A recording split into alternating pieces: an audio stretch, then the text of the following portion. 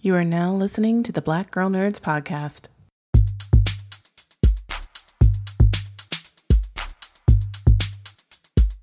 5, 6, 7, 8. Holla boys and girls, it's the BGN. Coming from the Marvel world to the DC friends. All the way from Hollywood to the PCN. She defends everyone from sleazy men. Won't apologize for spitting Shonda rhymes. The space that we make is never colonized. Talking games and movies and actors. Better shake your booties for Black Girl Nerds. Better shake your booties for Black Girl Nerds. Yeah, better shake your booties for Black Girl Nerds. Ha.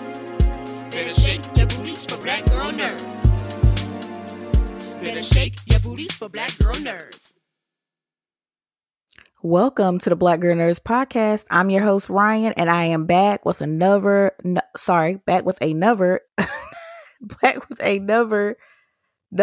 superhero. Wow, I'm back with another superhero heroine. If I could talk, maybe that should be my superpower today. I gotta get these words out. Woo! So anyway, my Black female superhero for today is Monet St. Croix. And I need to give some people some shout outs because you guys brought her to my attention because I had not heard about her before. Let me scroll through real quick. Trying to scroll through on Twitter here because you guys hit us up at November Bear and Black Girl Nerds. So Sean Hester at Royal Wolf, thank you. And Nardi Anuri, hopefully I pronounced that right. I think his handle is Black MKT Jesus. So, and then there's Cami Ricardo Gino Raul Disco. Hopefully I'm not if I'm butchering this, so sorry, but I wanted to give you guys a shout out because you guys brought Monet St. Croix to my attention and it was so cool digging into her. So that being said, keep it coming. I got my list going. I saw you guys shouting out on Twitter. So I got my list going. I'm ready to go. Got some more coming up for you. But as I said, today our focus is Monet. And so her whole name is Monet Yvette Clarice Maria Therese St. Croix. So cool. Good tongue twister there. She's also known as Penance. If you see her, I'm going to go with M. I've also seen M a lot in the comics and everything. So that's safe for me because, you know, I'm struggling today with this, with these pronunciations. So I'm going to go with M throughout the podcast. All right. So let's get characteristics down, features and everything. Her eyes are blue as Penance and brown as M. Her head is red as Penance and black as M. Her aliases, as I already said, is Penance and Penny. I haven't seen Penny yet, but that's what that's what Marvel is saying. By the way, she's a Marvel character. And so, and I found these a lot. Usually you guys know I like to go to the encyclopedia, but I had to step it up a little bit for M and go to Marvel Unlimited. Marvel Unlimited right now has a lot of cool things going on, you know, with everybody right now dealing with COVID-19 and being at home and want to have access to these comics. So if you guys want to check that out, some cool deals there. So that's where I got a lot of her background from. And I can even give you her education, by the way. She studied at Massachusetts Academy and Del Cortez boarding school. So yeah, got her education on there. Let me give you her occupation as investigator. She is based in the New York area and she is 5'7". Her powers are superhuman strength and durability, flight, and she's telepathic. So keep all that in mind because you'll kind of see how her powers and how she likes to go around flaunting all her powers later on as I get into the comics. But I want to start on her story with her relatives because this is pretty cool, interesting backstory that she has. I'm going to go with Cartier St. Croix is her father. Her mother was deceased, unidentified. You know, little side eye on that. You know, that sometimes something happens when we have minority characters, but okay. So side eye on that one. Keep it moving. We have Marius St. Croix is her brother. He also goes by M-Plate. So keep that in your mind for when we get into the comics. Claudette St. Croix and Nicole St. Croix are twin sisters. And so on that note, I need to go in here and tell you guys a little bit about how she came about, her backstory based on her very interesting siblings here. So she is the eldest child of a wealthy ambassador. And as I said, she's going to have, well, I haven't exactly said this yet, but she's known, one of the descriptions for her was spoiled, pompous girl. So not really sure how I feel about that description. She is, as you're going to hear me continue to talk about her, she does come across very, I think she's just very confident because she is so knowledgeable about stuff, but it could come off as arrogant. So I guess that's where coming in, and she kind of, and the way they have it's so few scenes, as you know, they love to do with these black female characters, with some of these black female, that it's kind of like she pops in, pops out. So she has this kind of like, oh, I have arrived sort of air about her. So, it just teaches on how you kind of feel about that. But anyway, so her siblings, her brother Marius is a student of dark magic, and so he invites her to join this world of conquest, as you do when you have two siblings with superpowers.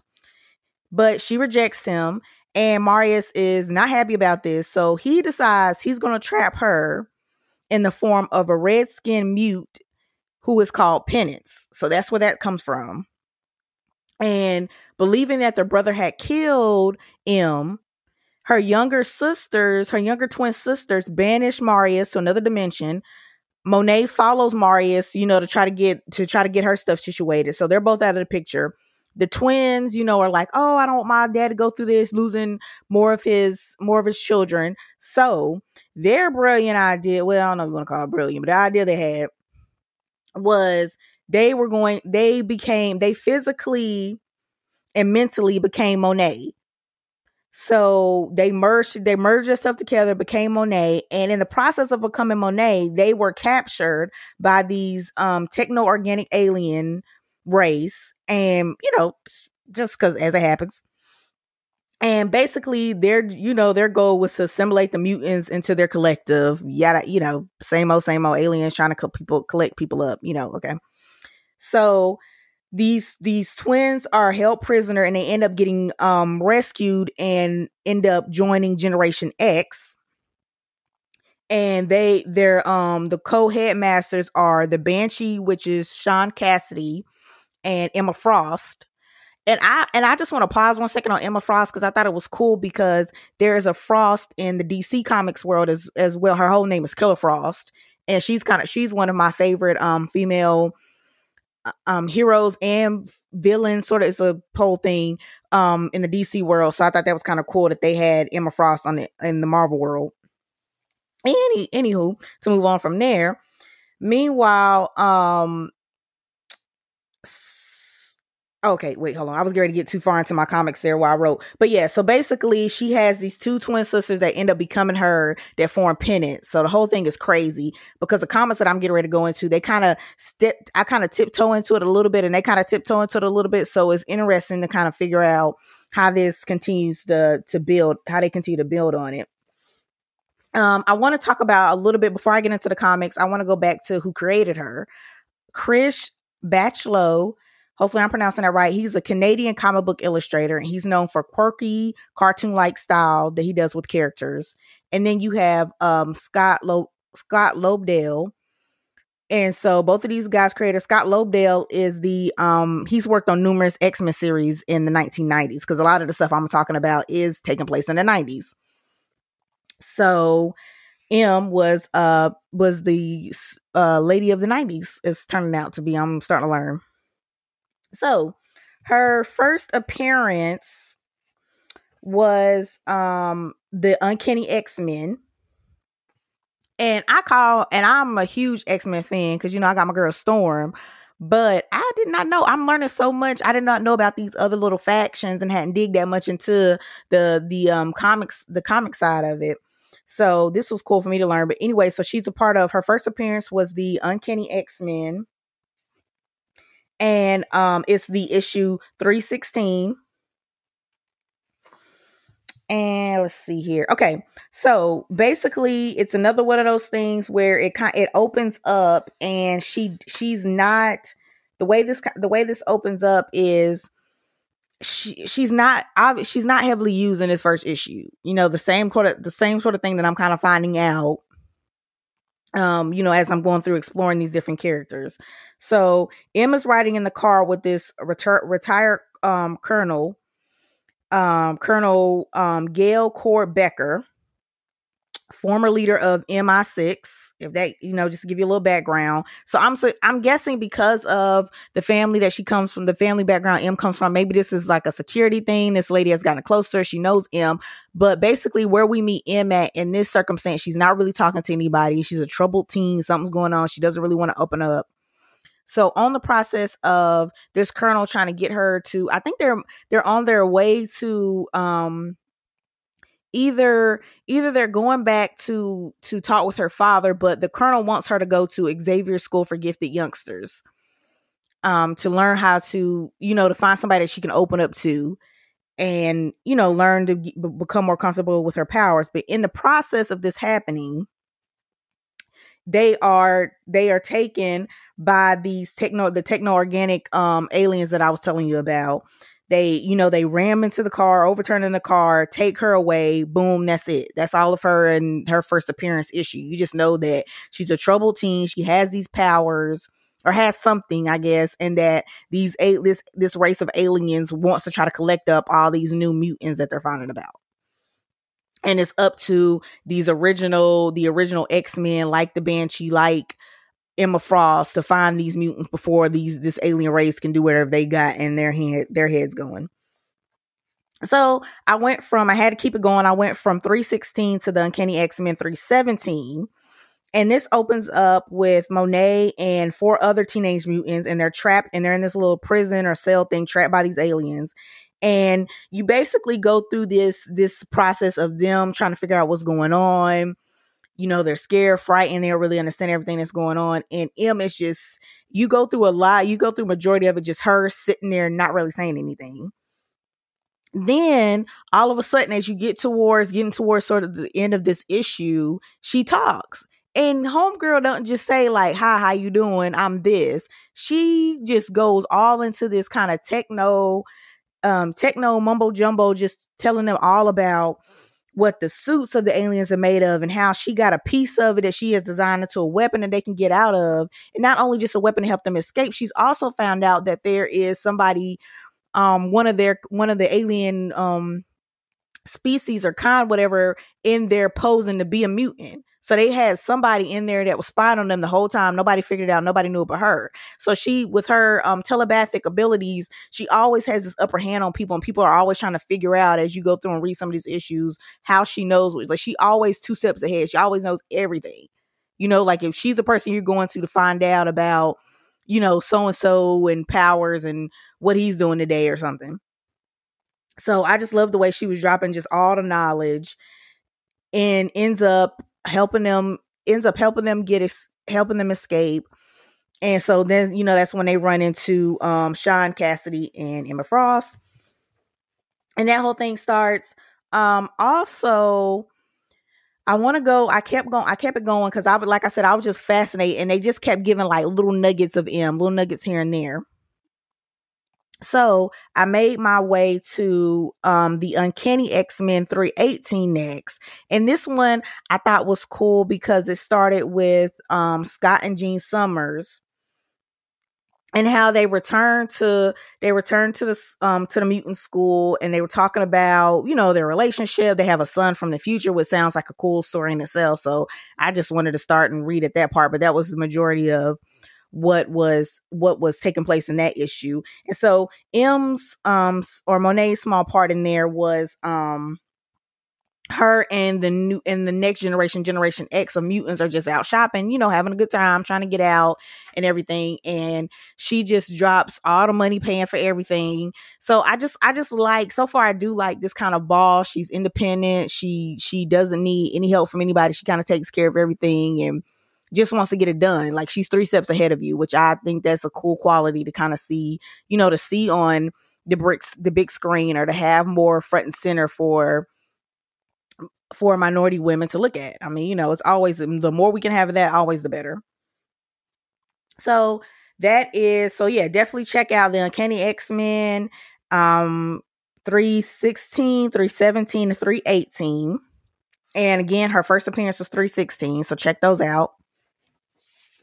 So next I kept it going, and I was just keeping it going for you guys, because usually I'm doing one, like one issue and then taking you guys to television and movie. But actually M does not have a lot of, there's a movie I'm going to talk about, but I didn't find any TV stuff. So yeah, if you guys know, I like to get the details if any of you guys have any knowledge or information you want to drop to me about that, so I can check it out, because I would love to know. But yeah, I couldn't find any. And so let's move to the Generation X issues, comic book issues. I went through issue 1. So this opens up with basically girls, three female teenage mutants just giving each other a hard time as they're at Xavier's school for gifted children. Just trying to, kind of playing off each other, just trying to get to know each other. You have Paige Guthrie, who I'm also finding, this is a character I need to explore more, but I know she has this thing where she can shed her skin, which is just, it's crazy. Like, she can get injured and everything too, and just shed the skin. And it's like, oh, I'm all new. I'm all good. Also, I feel like the less I see of it, also it's better, because it's just a little weird to me, but that's just me. Then you have this other teenage female called Jubilation Lee. And her powers are just cool. Like, I just got to know, but basically the way I know to sum up her powers is, it's like having the powers to create fireworks is basically how I know how to sum up her powers. And the way they literally have her stuff explode, when she's in this movie I'm going to talk about later. So so basically we start with Paige and Jubilation first, just kind of out in the yard, kind of giving each other a hard time. Paige just came back from a run and was sweaty or whatever, and so sheds her skin before they get ready to go to class. And while they're sitting there talking, giving each other a hard time, M just drops in. I'm thinking she was on a tree and dropped in from the tree, because she has this thing where, since she has that strength and can fly and everything, she'll just be doing whatever. I guess maybe it's a sense of training, or she just likes to get familiar with stuff and keep on edge. But yeah, she drops down, I'm thinking from a tree, but literally drops down, flies down, whatever, in the center of them. And they're like, okay, so she's here so she kind of rubs people the wrong way like that, where she kind of pop on the scene and she's like, oh, I've arrived, I'm here, everybody get ready. It's kind of the first day of them kind of all getting comfortable. So you'll see like a truck comes in and brings like a ton of stuff that she needs help moving in. Like, she tried to get one of the headmasters, I think it's Sean Cassidy, to kind of help her move all her stuff in. So she does have this kind of like, okay, rich girl, I got all this money, I got everything laid out for me, I'm Miss Perfect kind of attitude. So, I can see people going both ways on her character. But I don't know. I liked her style. I liked that she was always steps ahead of everybody, which I appreciated. And the fact that it's like she could quickly do all these different kind of calculations in her head to kind of get people out of the situations, as much as she could, as much as her powers would allow. So basically we go through this issue, as I've kind of touched on before, them taking classes, learning how to do stuff. Everything is just kind of very easy for M, where like it just comes to her. And so her class, basically, since they're young, there's these young mutants. Anytime they're going anywhere, they're kind of traveling in a group, and one of the headmasters is kind of with them to keep them under control. So the mutants leave. Most of the majority of the teenage mutants leave, and she's kind of on campus by herself. She says she wants to hang back, kind of learn, explore, whatever. And she ends up coming up on this guy that can teleport people places, and they call him Gateway. That's all you get, is that they just use Gateway. He's called Gateway.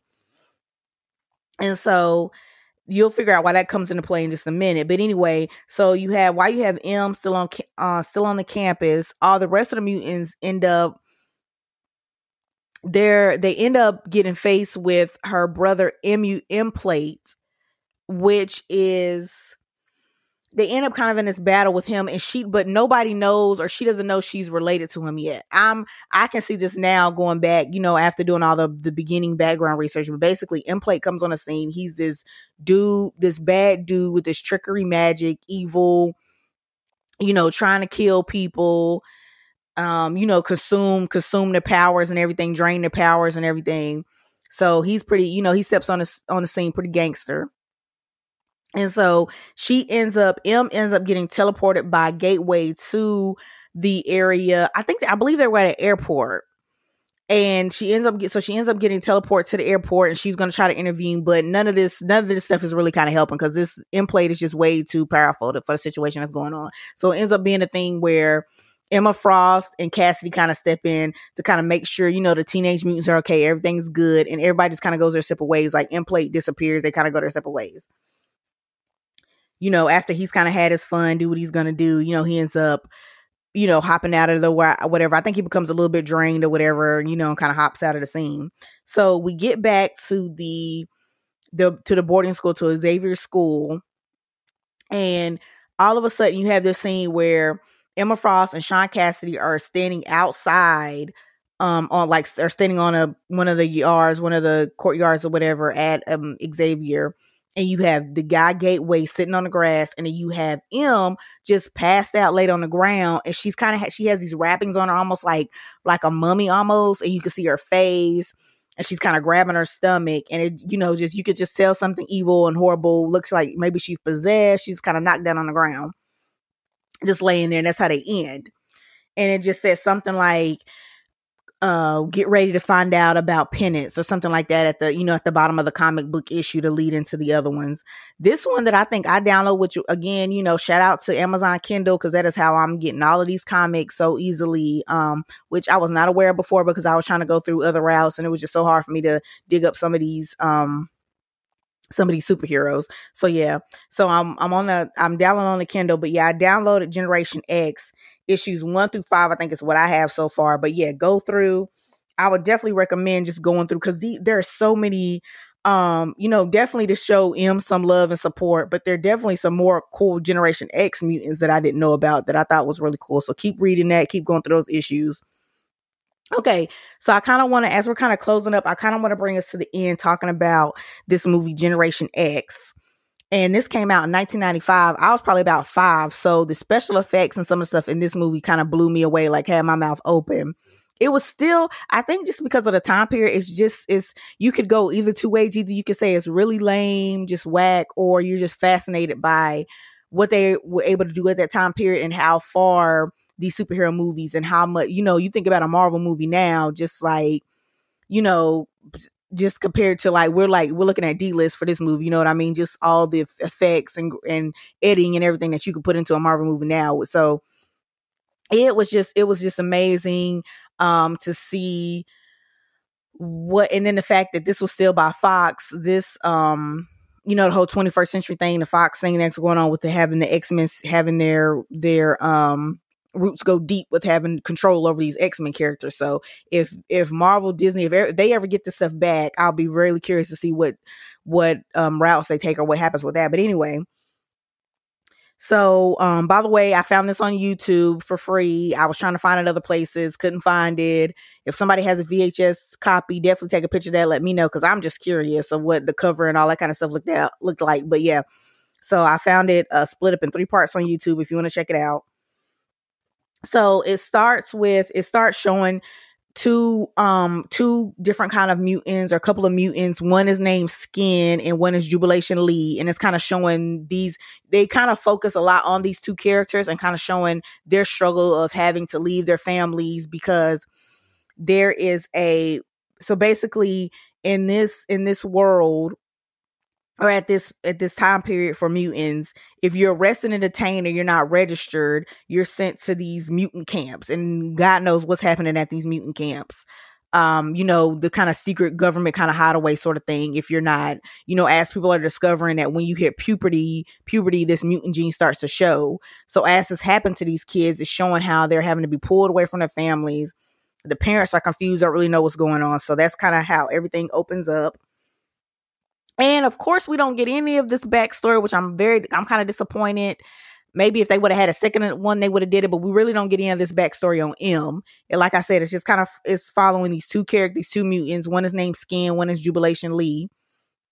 And by the way, speaking of the effects I was telling you about, when Jubilation Lee, when we first get introduced to her, she's in an arcade playing a video game. And the crazy villain they had, I remember him being called Russell, but he was just like this weird sort of scientist that's using his genius for evil and wants to be able to hop into people's dreams, or to be able to, basically he wants to take mind control to a whole other level. And he realizes that it'll be easier, or it advances his cause more, to have a mutant brain. So that's where and by the way, this dude is super creepy, super sketch. Also, I didn't really like a lot of his sayings I felt were super racist. Not like they were dropping the N-word or whatever, but he would just, because the skin is from what I'm taking, it was a Hispanic character. And you would have him just kind of come up. I don't know. It's just like, you kind of watch it, let me know, judge it for yourself. But it was just kind of weird lingo. Plus, he was just super, just creepy. It was like Joker. What are some of those, like Riddler? Sort of. It's just very weird how the guy just looked like something is missing. So it's very sketchy. So yeah, I guess they did a good job on this villain casting in, because he made me, he was creeping me out. So anyway, we have this real creepy dude that pops in on Jubilation Lee as she's playing pops literally in the middle of the game. How they make the effect look like he pops up on one of those, those big, we have those big arcade game places where people go, before you have like your little compact Nintendo Switches and all that kind of stuff. So anyway, he pops up, and all of a sudden her powers could be explained. Like if she was just playing a video game, all of a sudden somebody just stuck like some sparklers in her hands. Is basically how the effects looked, or how her powers took shape in this film, or how they use the effects to do that. So I thought that was super crazy. It was just like little like flashes of blast of lights. Like the way they did the effects was crazy. Just to think about how they probably had to come up with this stuff back in the day to do all that. So that's Jubilation Lee intro. So yeah, basically that is an intro. We get to see them take some classes. When M does appear, it's basically when Jubilation Lee gets to the Xavier School for Gifted Children. M is already there, and M is basically trying to is basically coaching her on everybody's power, what this person does, what that person does. So she's the person you go to if you, like I said, if you want to know what everybody else got going on, she'll give you the scoop, she'll give you the story. And she kind of rubs Jubilation G the wrong way. Like I said, M can have that effect to seem for her character, because she's very self-aware and she's very confident in her powers, and knows exactly, it seems like she can really analyze and figure out everything very quickly and process it quickly, and she just knows exactly where she wants to be, what's going on, what's happening. So it's kind of like she just arrives and she's like, oh, I'm here, I'm Miss Perfect. So that's the kind of energy she gave off throughout the movie. And sadly to say, that's not really a lot. Like you get to see her interacting with other mutants, but her story isn't really built out as much as it should be. As you know, we're still continuing to deal with that, wanting more of this full story for these Black female characters when they appear in movies, when they appear on TV shows.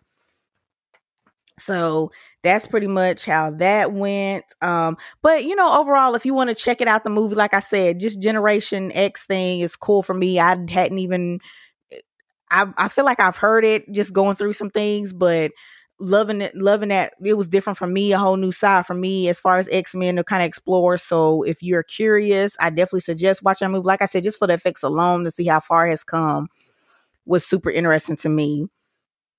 And some of the powers that people had was dope. The X-Men costumes were like this almost kind of gimmicky, like reddish sort of leather. And the X emblem was like, it like lit up. And I feel like at the time it lit up and like kind of shined. It's like, it's like if you had one of those, like, like the light up shoes they had back in the day, or like the way the X-Men emblem lit up with like a light was kind of cheesy, but cool at the same time. Like I feel like for the era they were trying to be in, it was cool. So to kind of see some of those uniforms, and so definitely check that out. A lot of cool stuff that'll probably take you back to that 90s era. But yeah, and so let me tell you the actress, because I don't really have a lot of TV shows and everything to list out, but Amaryllis, hopefully I'm pronouncing that right. She plays Monet in this series. She made her the actress in general made her debut on a TV series called Sweet Valley High.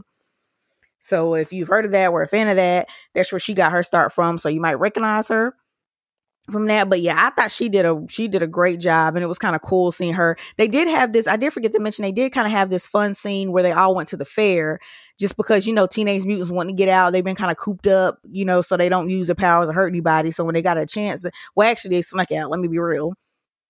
So when they snuck out, went to this fair, she was kind of the, you know, the party started when she got there, because there was these, which I thought was very interesting, these group of like white guy gangsters kind of rolled up, or they kind of had this biker motorcycle gang kind of vibe.